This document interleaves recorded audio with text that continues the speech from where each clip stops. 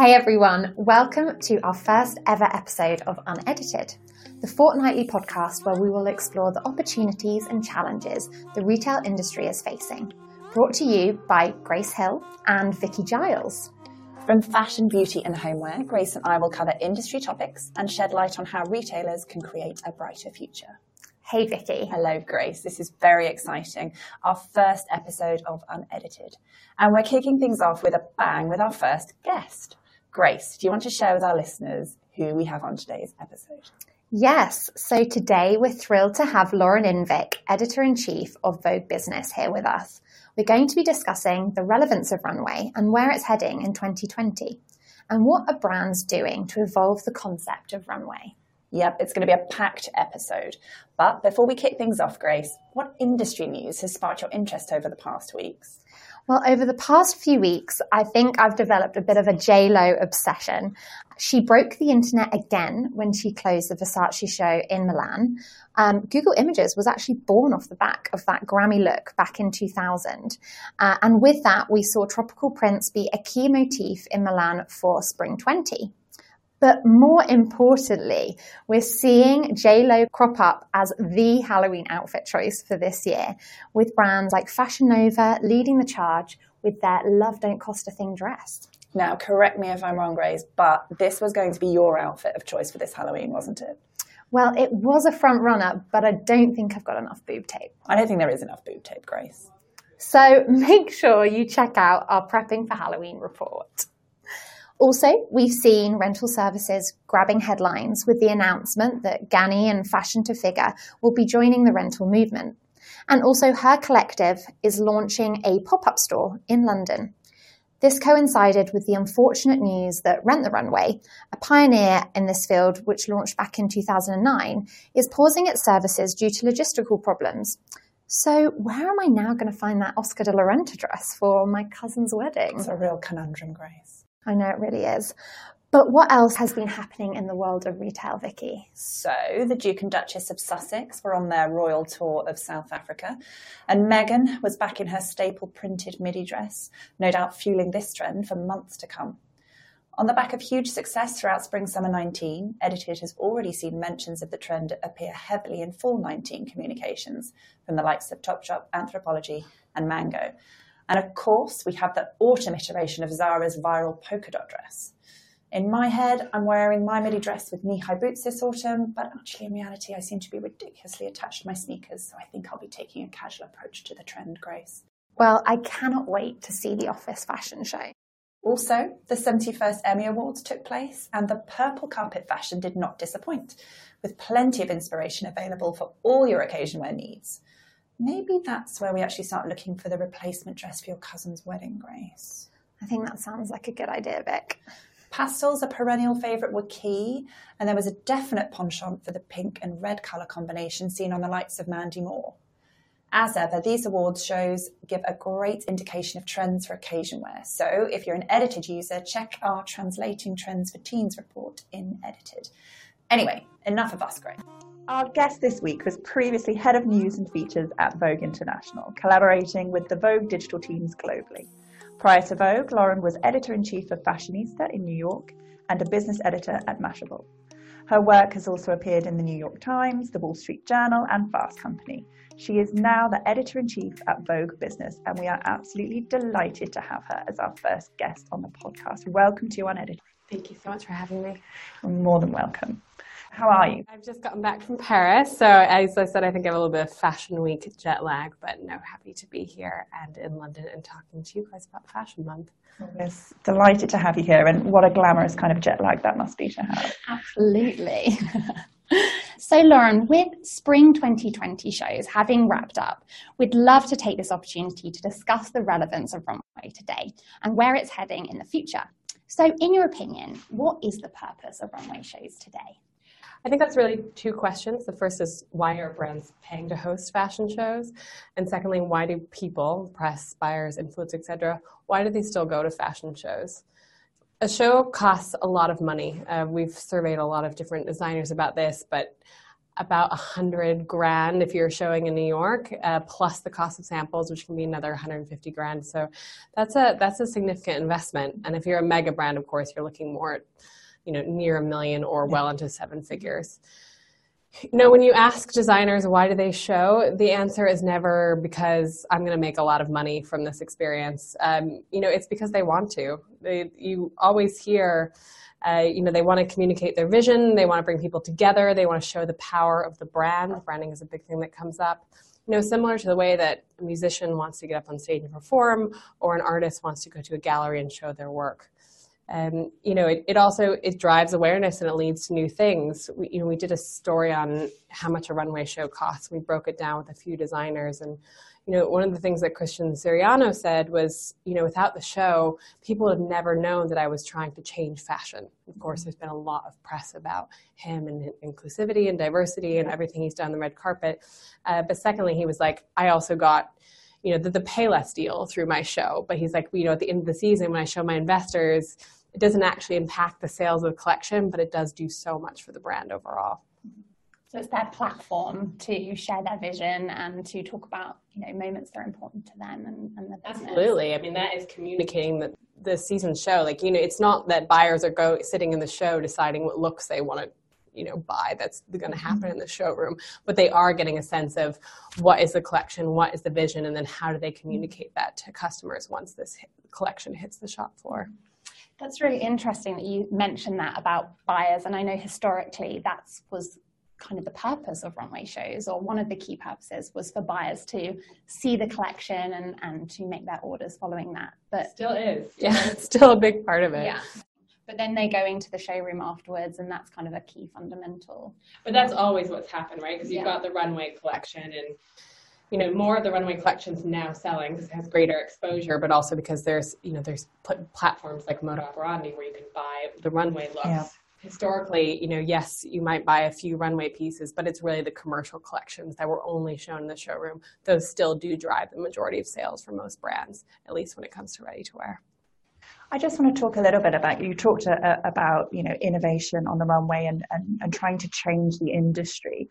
How do you think a runway show sort of differs between your more heritage and luxury brands, and how they compare with people like Richard Quinn, for example, who are trying to innovate on the runway? I mean, the budgets are different and what they're trying to achieve is different.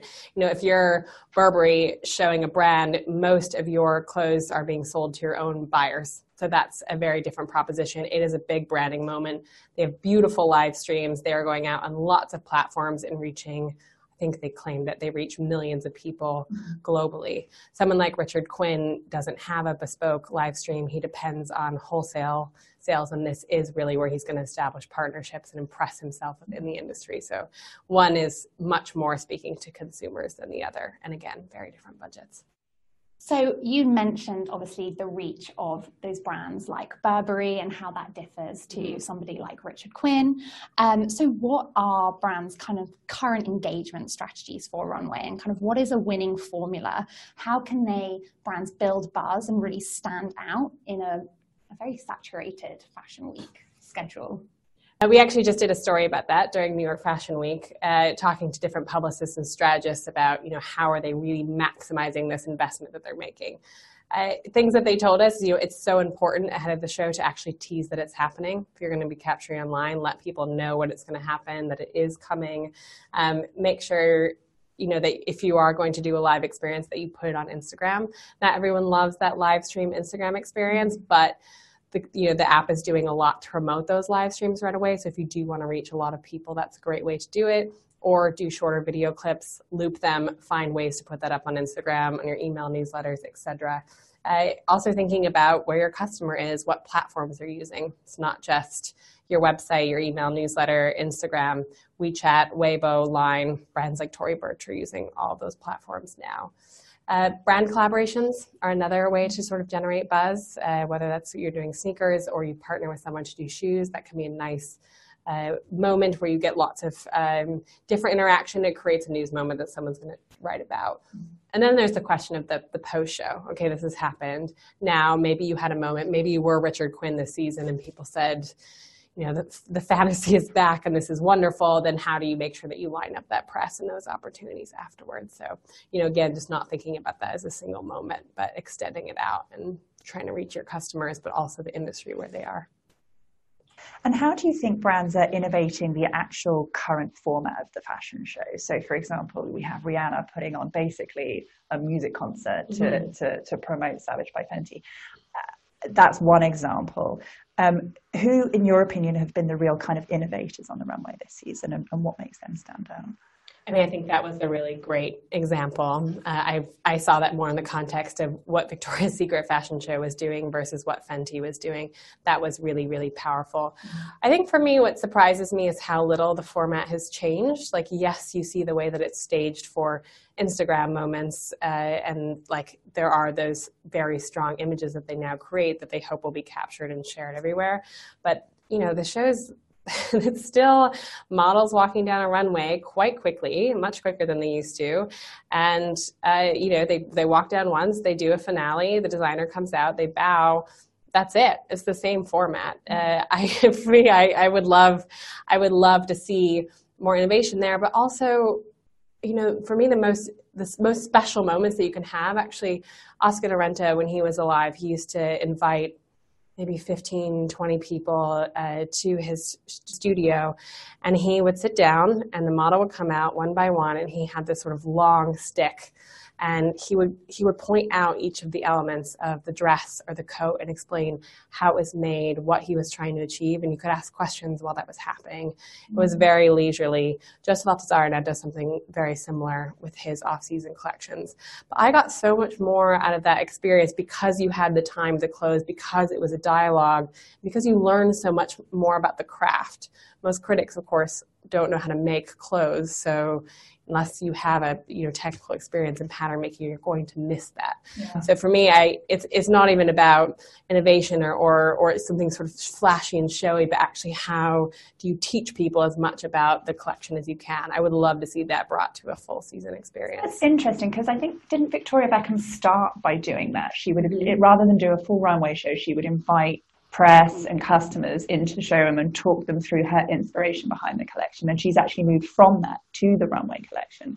I just think that's an interesting sort of movement between the two, almost like the first one was seen as a precursor to having your very own runway spectacular. Right. And of course, labels do that. They'll bring someone in if their collection's ready early to see the fittings and ask those questions. But I think bringing that to a show format, opening that up to more people where they could see that process and the dialogue would be, I would be really interested. Well, I think there were, especially at London Fashion Week this month, there were a lot of more sort of Q&A sessions and things that kind of happened, discussion panels, yeah. Yeah, I think that education piece is really interesting, and kind of what are the opportunities with us, the buzz and the awareness that runway brings, and there are some really, important issues that are coming to life on the runway, obviously Gabriella Hearst and sustainability. How could brands use that forum potentially to educate not only consumers but the press and industry inside it? And that's such a great point, because unless you're going to do extensive show notes, which I don't know how many people read show notes, you're not going to know how those things were made or what's innovative about them. So yeah, exactly. How do you bring that education element to the consumer and also get them passionate about the clothes as a result, because they will know something about how they were made in the process. They're not just going to have an aesthetic response. And it's such an immersive experience, isn't it? Being there and you've got those, everyone's attention captured in that moment. So I feel like there's a lot of impact. So we'd love to get your take on the British Fashion Council's decision to invite the public to runway shows. I didn't actually see one of those shows. I think the British Fashion Council has looked for many years and tried many different things to get the public more involved. I think, when I first started coming to London Fashion Week in around 2011, they used to have the showrooms where people could come in and they could buy last season's samples and go talk to some of the younger designers, and that was really great. I think anything that you can do to bring more of the customer in, to stage those things and let the public have that experience is a really good thing. However, I don't know how those shows performed or whether they're for sales or whether they're going to continue the initiative, but it is great to see the BFC continue to try new things. Absolutely. We've heard commentary around, paid access to designers' show could devalue exclusivity for luxury brands. So I guess, what's your opinion on that? I mean, paid access is happening already if you consider how many clients are typically in a show. So I think I can understand where someone might think it's a bit naff to sell a ticket to their show. Not every brand's going to want to do it. But of course, there are other times where I remember when Givenchy opened up their show in New York on 9/11 to a big part of the public, or this season Courage did their show on the river, and you had editors all sitting on one side, and then you had anyone who was walking by opening up a bottle of wine and watching the show on the other.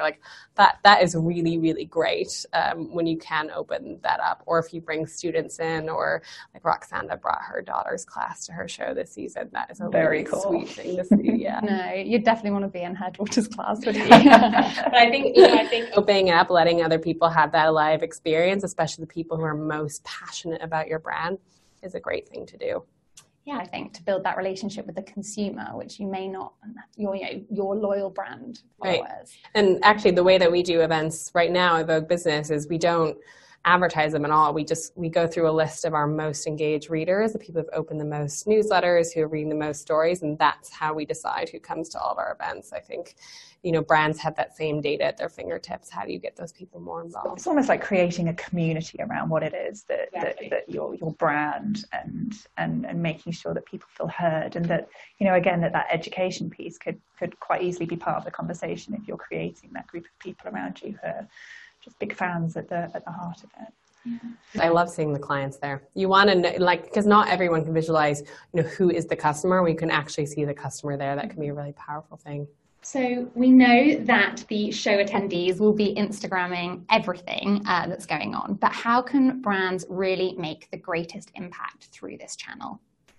Like some of those hype moments that we've seen, some of them are engineered, for sure. And some Chanel's Gatecrasher today that you just cannot, you couldn't, thank you. I hope Chanel's very pleased. That's just such nice exposure for that show. Gigi's kind of response to her was let's go this way. It was a genius. J-Lo was obviously just that had came together for over a year. So something like that is so manufactured. They know how to maximize the other things are a bit more serendipitous. But it was good, wasn't it? It was great. It was amazing. A great moment. I also felt like an idiot for not figuring it out, because there was they sent this jungle print sort of flip book, and then it was some sort of Google image search, and I was like, oh, I guess Google sponsored the show, and just threw it away. That would have been great. And I was like, what's really big is happening? And I was finally, and then I saw the jungle pieces, and I was like, huh. And then she came out, and I was like, you're an idiot. You really should be paying better attention. Amazing. Yeah. So, interested to get your take on how you think influencers and celebrities have changed runway shows. We obviously had J-Lo at Versace, we had Pretty Little Thing doing a big old show in New York Fashion Week, and Tommy Hilfiger's Showtime at the Apollo. How are these influencers and celebrities changing the runway show?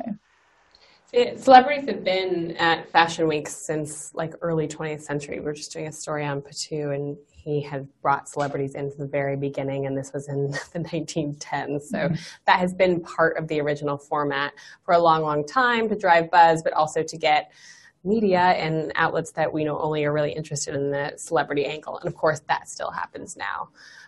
The difference really is that these celebrities have their own platforms and audiences now. So in terms of the importance of celebrities and influencers to amplify that message and that experience, that show, they're becoming more important than ever. Of course, it used to be that you needed editors to communicate, to like your collection and then communicate it out to people. That is still part of the formula, but it is certainly not, I would even say, the most important part for a lot of brands anymore, because again, when you can get the right people sharing that with their audiences, it's going to have a much bigger impact. But as you've said, it's not just who is sitting in your front row anymore. You've got celebrities on the runway, collaborating on collections, and so forth. And, the ability to reach new audiences, a new kind of customer, a younger customer, especially for a brand like Tommy Hilfiger, which has been around for a while. I mean, the celebrity partnerships he's done there, and the timing with Gigi Hadid was so, so good. And it's done a lot for the repositioning and the sort of revival around interest in vintage 1990s Tommy Hilfiger as well. Yeah. I feel like some runway shows are becoming real spectacles. You know, there's the music element and there's the mixed with the celebrity and the lights and the show that we've seen a lot of. Do you think that's going to continue? I mean, there's some I did a story for the Wall Street Journal years ago about the most extravagant shows of all time. You know, it's something like the pyramids in Egypt. So, like, there have been, or in Great Wall of China, like there have been some really spectacular venues over the time. And now with cruise shows, it's getting even more elaborate. You're flying all these people just for 3 days. You're throwing it in an incredible house and location.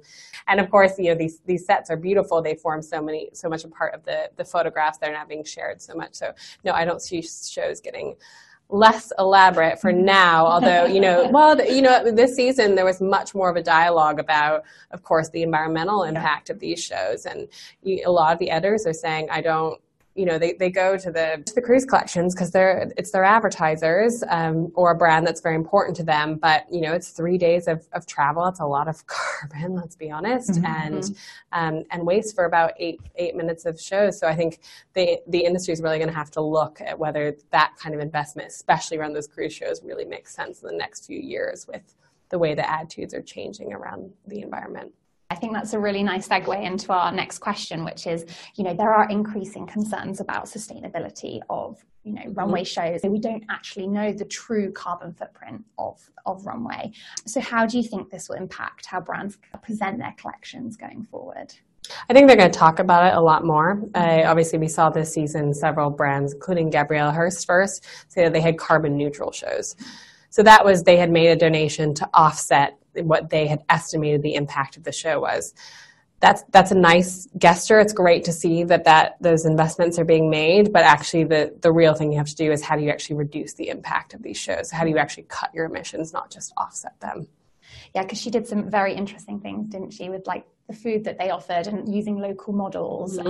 It's offsetting, it's not preventing a carbon footprint. Those are still great efforts. And it's great that, designers are asking themselves the question, which is how can I do this better, more sustainably? Like doing local models, for example, that is such a big win versus having to fly people. Like that's a great thing to see. It doesn't have to be huge things, does it? Like you said, using local models, that's presumably not a huge challenge for people. And it's quite an easy win if you want to sort of reduce carbon footprint and things. But the entire industry has to have to query everything that they're doing, and how do we start reinventing this in a way that is more environmentally friendly? It probably wasn't a question that a lot of people have asked. I know it's a question we're asking ourselves now at Condé Nast in terms of how we do shoots, and we're bringing in sustainability editors that aren't just writing about these things, but also questioning the way that we're doing everything internally, and how do we do things smarter and more efficiently. It's interesting as well when you mentioned obviously kind of cruise collections and them being hosted in far-flung destinations and the impact of flying editors and, their ambassadors to watch those shows.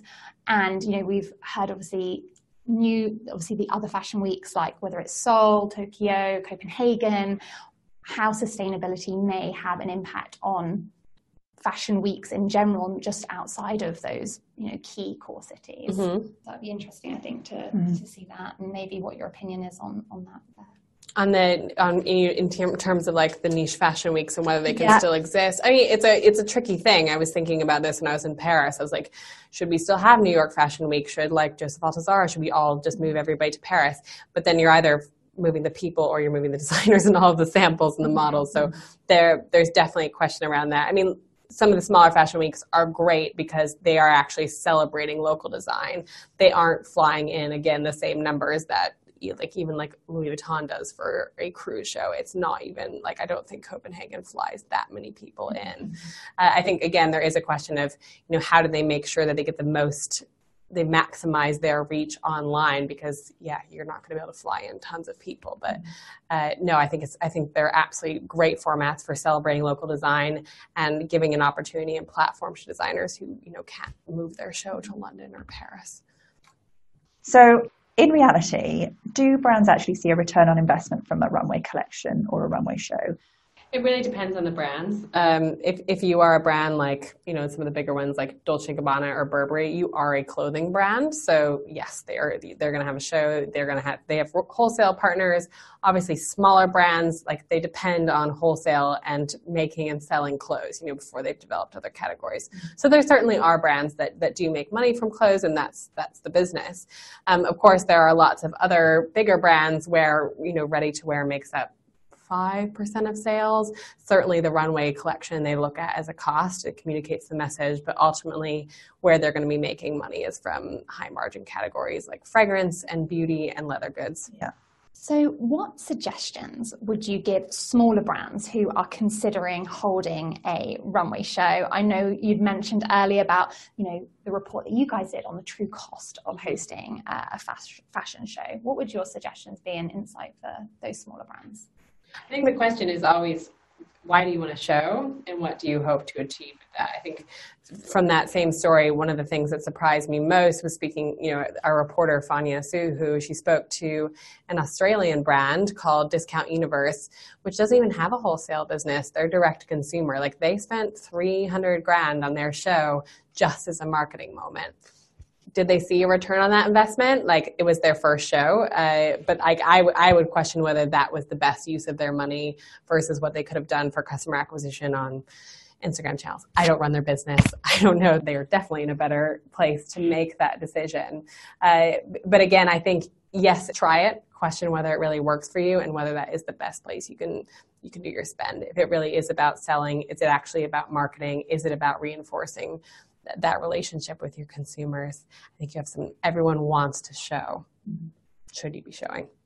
And you kind of mentioned maximizing Instagram. Are there other channels or methods that you think could be also great ways to drive brand awareness and customer acquisition? Who's your customer? If you're, TB, for example, 1/3 of her business is in APAC, mostly in China. Is she definitely making sure that she optimizes those platforms as much? If 1/3 of her business is in China, then you're talking about WeChat and Weibo. You're not going to be talking about Instagram. So again, but it comes back to that essential thing, which is know your customer, know where they want to interact with you, and make sure that you're on those platforms. So what's the most impactful thing that brands can do on Instagram to drive engagement and awareness? There are so many brands with completely different strategies that work really well for them. Like looking at Everlane, for example, and how that they use this platform to reinforce their mission on transparency. That dialogue they have with consumer is very different than a much more visual brand that is going to use that as a platform to share, their aesthetic and the things that interest them. I think for us, Vogue Business on Instagram, which we launched in January, for us in being on all these, sort of launching on all these different social media platforms all at once, and our next platform will be WeChat. But it's so important to define your proposition and what experience do you want your audience to have with you on that feed. So for us, we really think of Instagram, particularly the feed, as learning moments. Mm-hmm. So for us, we are very data-driven as a publication. On Instagram, we really want to drive that home, that we are a source for objective information, and we want people, when they're scrolling in their feeds and they're seeing fun stuff, to stop for a moment to see maybe a chart showing that menswear sales are growing so much faster than women's wear sales. They might stop for a moment and be like, that's like an interesting thing. They'll get a little bit of data and they'll move on, but maybe they'll bring that up in conversation or will trigger them to then go do more research on that topic. For us, that is really important, and it's something that we don't do on any of our other platforms, but for Instagram, that makes sense. Conversely with Instagram stories, that is a different experience because that's actually a linear storytelling format. So we think about the way that we do storytelling on our website, for example, how do we then use the story format through multiple clips to tell a linear narrative? So I think these platforms, there are so many different opportunities to tell different kinds of stories. I would encourage people to think about that when they're using it. So Lauren, what do you think the next 5 years will bring in retail and fashion? The biggest thing we're looking at is China. By 2025, Bain estimates that they will be 46% of the personal luxury goods market. So when you think that 1 of every 2 luxury products sold will be to a Chinese person, with more of those sales now taking place to Chinese people in China, not shopping in Paris or London as is historically. So to see those sales are going to shift massively geographically, that's going to upend the whole industry. And also, designers are now thinking not just about designing for a more global audience. I think we've seen a lot of headlines in the last year about when that doesn't go so well. So there's a huge education element that's happening because their customer is no longer American or European. Their customer is Chinese. So how do you actually start serving that market better? Climate change, that's it, the awareness and the interest and the urgency that we've seen around that in the last few years is now very top of mind for fashion industry. Of course, there are other industries that are also incredibly polluting, but everyone has a relationship with fashion. So fashion is in the limelight. It means that we're going to see a lot of government regulation around supply chains coming. Again, because fashion is part of pop culture, it's in the eye. Yes, oil and steel and the aviation industry will all come under fire, but people see fashion is wasteful. It will get a lot more scrutiny than other industries. And it's similar to when Napster disrupted music. I think people will see fashion have to go through this first, and the rest of the world will be watching to see how that's going to impact their industry. Climate change is it's going to change everything from supply chains. So when you think about Bloomberg terminals, and now they're helping companies understand where their supply chains are now at risk because of what's happening with climate, that's going to change where people produce things and how they produce them. Secondly, it's going to change people's buying habits. We all have guilt about flying, and I shouldn't say we all. A lot of Westerners now have a lot of guilt about flying and the clothing that they're buying, and they're really questioning those decisions and their habits. And that's going to, again, have a really big impact on the industry. Some exciting things, I think, in the industry's embrace of things like data and AI is making companies smarter. It's making those experiences more personal. I'm personally really excited to see what predictive analytics can do around reducing the amount of clothing that we're actually creating that doesn't sell, that ends up in landfill. So how can we actually start using technology more to fulfill sustainability needs? End of ownership is something that we've been watching really closely. Yes, we see the rise of rental and resale. I think, companies like Rent the Runway are really interesting. I'm also really interested just to see teenagers.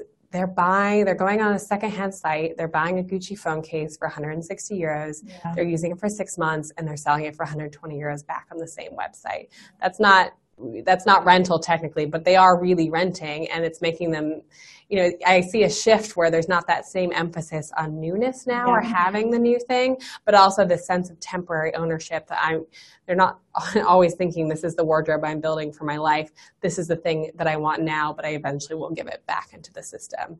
I'm really, really excited to see younger people embracing that.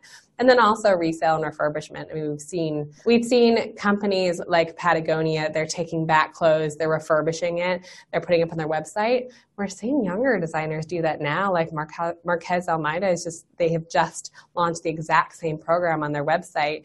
These brands, a lot of their early collections are really sought after, but if they're taking things back in, repairing them, selling them, I saw Patagonia do it, and I was like, that makes sense for a big brand. To see the smaller designers do that as well, that could be an entire new revenue stream. Thanks so much, Lauren, for joining us today. We're looking forward to seeing where the runway is going to head in 2020 and how it evolves. You've been a wonderful guest. And thank you for listening to Unedited. If you've enjoyed today's conversation with Lauren, make sure you subscribe to keep in the loop with upcoming episodes. It would make our day if you could rate, review, or subscribe to us. You can get in touch at unedited@edited.com or tweet us at edited_HQ. Bye. Bye.